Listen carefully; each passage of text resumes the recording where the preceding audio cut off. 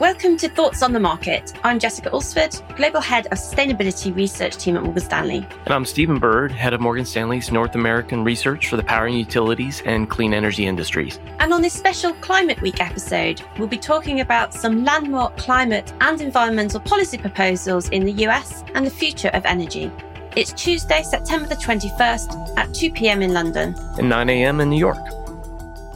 So, Stephen, earlier this month, the US House of Representatives released a draft of some climate and environmental policies as part of its $3.5 trillion budget reconciliation package. I want to dig into your takeaways, but first of all, maybe you could walk us through some of the headline proposals.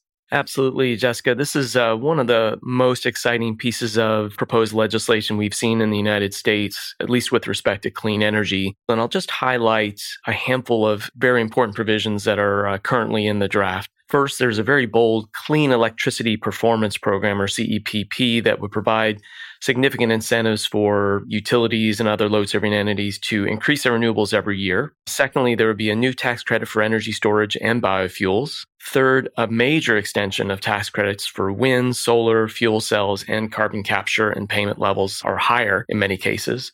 Fourth, significant incentives for domestic manufacturing clean energy equipment. Fifth, what we would call direct pay for tax credits, which basically provides owners with the immediate cash benefit of tax losses. That provides enhanced financing efficiency and better cash flow. Six, a nuclear power production tax credit. Seven, a major clean hydrogen tax credit. And lastly, number 8, significant capital to reduce the risk of wildfires. So very significant, covers a lot of different areas within the entire clean energy spectrum.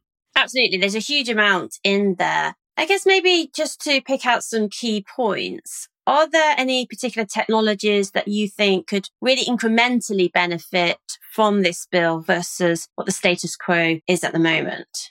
Yes, there's definitely a handful of technologies that would benefit in a very significant way. I would say probably first on my list is green hydrogen. The proposed payment is $3 a kilogram. This is the subsidy amount, which is a very large amount of subsidy in our view. It would really kickstart growth of green hydrogen across the board in the United States. We did a deep dive into the economics of producing green hydrogen over time, and we do think this amount of subsidy would be a huge boost to the growth of green hydrogen, would defray much of the cost of producing green hydrogen. So any company involved in green hydrogen, I think, would see a significant benefit here. Another, nuclear power, not new nuclear projects, but existing nuclear assets would receive significant financial support. That is going to serve essentially as a stabilizing force to ensure that we don't see additional shutdowns of nuclear power plants. So that's a big win. I'd say also energy storage gets a tax credit for the first time, and demand for energy storage is already very high in the United States, but a tax credit that would essentially line up with wind and solar would, we think, provide further incentive for more rapid growth of energy storage. So those are a couple that I would highlight as significant beneficiaries from this proposed legislation.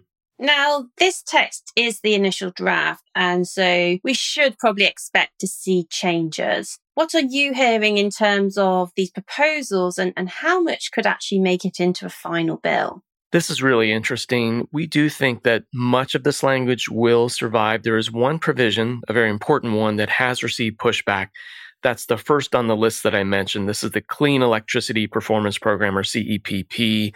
Senator Joe Manchin, who's quite important, as well as a few others, have pointed out concerns with the current drafting of the language. A few companies have also expressed concerns. So we could see major changes there, maybe even elimination of that provision.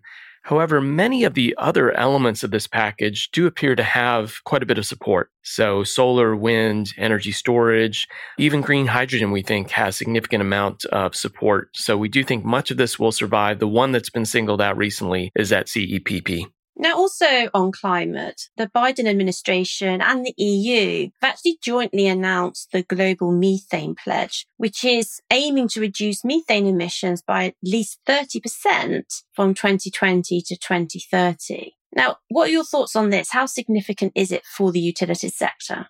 Yes, Jessica, I think this cuts both ways in terms of the methane emissions goal. I think on the positive side, I think many investors, especially ESG investors, would like to see significant commitments to reducing methane emissions. And, we can see why certainly methane is so much more harmful from a greenhouse gas perspective relative to CO2. So I think many investors will applaud this. The big concern will be the cost and the customer bill impact. Right now, given the increase in natural gas prices in the United States and really globally, there's already a concern around the increase in customer bills for those customers who buy natural gas. So this would increase the cost.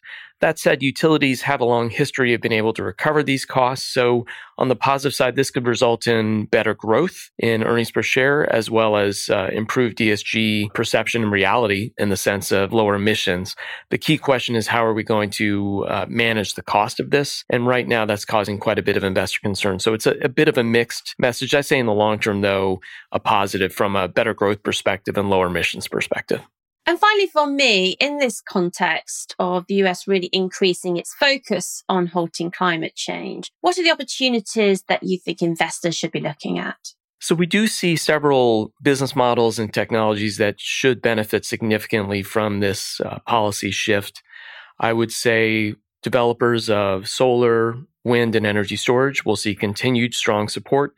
Under this legislation, their incentives would remain in place until the next decade. We would see a lot of benefit for fuel cell companies and companies involved in the development and transportation of green hydrogen. That would be a major area of support. Existing nuclear power plant owners would receive quite a bit of support as well. So we do see quite a bit of benefit within this legislation, really providing strong economic support really across the board, but a few areas such as hydrogen that do stick out. But I'd say broadly, if this legislation is passed, clean energy investors would view this as a significant benefit for the entire sector because it is so comprehensive. Before we close, Jess, I wanted to ask you about how this might move the needle globally. Europe is clearly out in front on climate legislation, but assuming some or all of these proposals make it into a final bill, how likely is it that we could see similar government action globally? It's a timely question, Stephen, really, because we now have COP26 conference coming up in November. It's being held in Glasgow this year, and we're expecting over 100 world leaders to attend.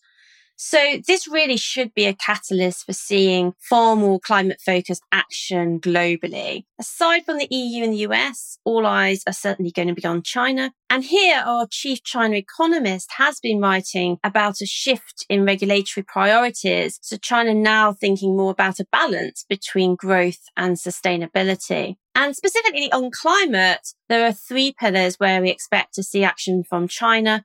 First of all, investment in technology. Secondly, carbon pricing. And then finally, on the green financing side. Stephen, on Climate Week, thanks for taking the time to talk. Anytime, Jess. Great speaking with you. As a reminder, if you enjoy Thoughts on the Market, please do take a moment to rate and review us on the Apple Podcast app. It does help more people to find the show. The preceding content is informational only and based on information available when created. It is not an offer or a solicitation, nor is it tax or legal advice. It does not consider your financial circumstances and objectives and may not be suitable for you.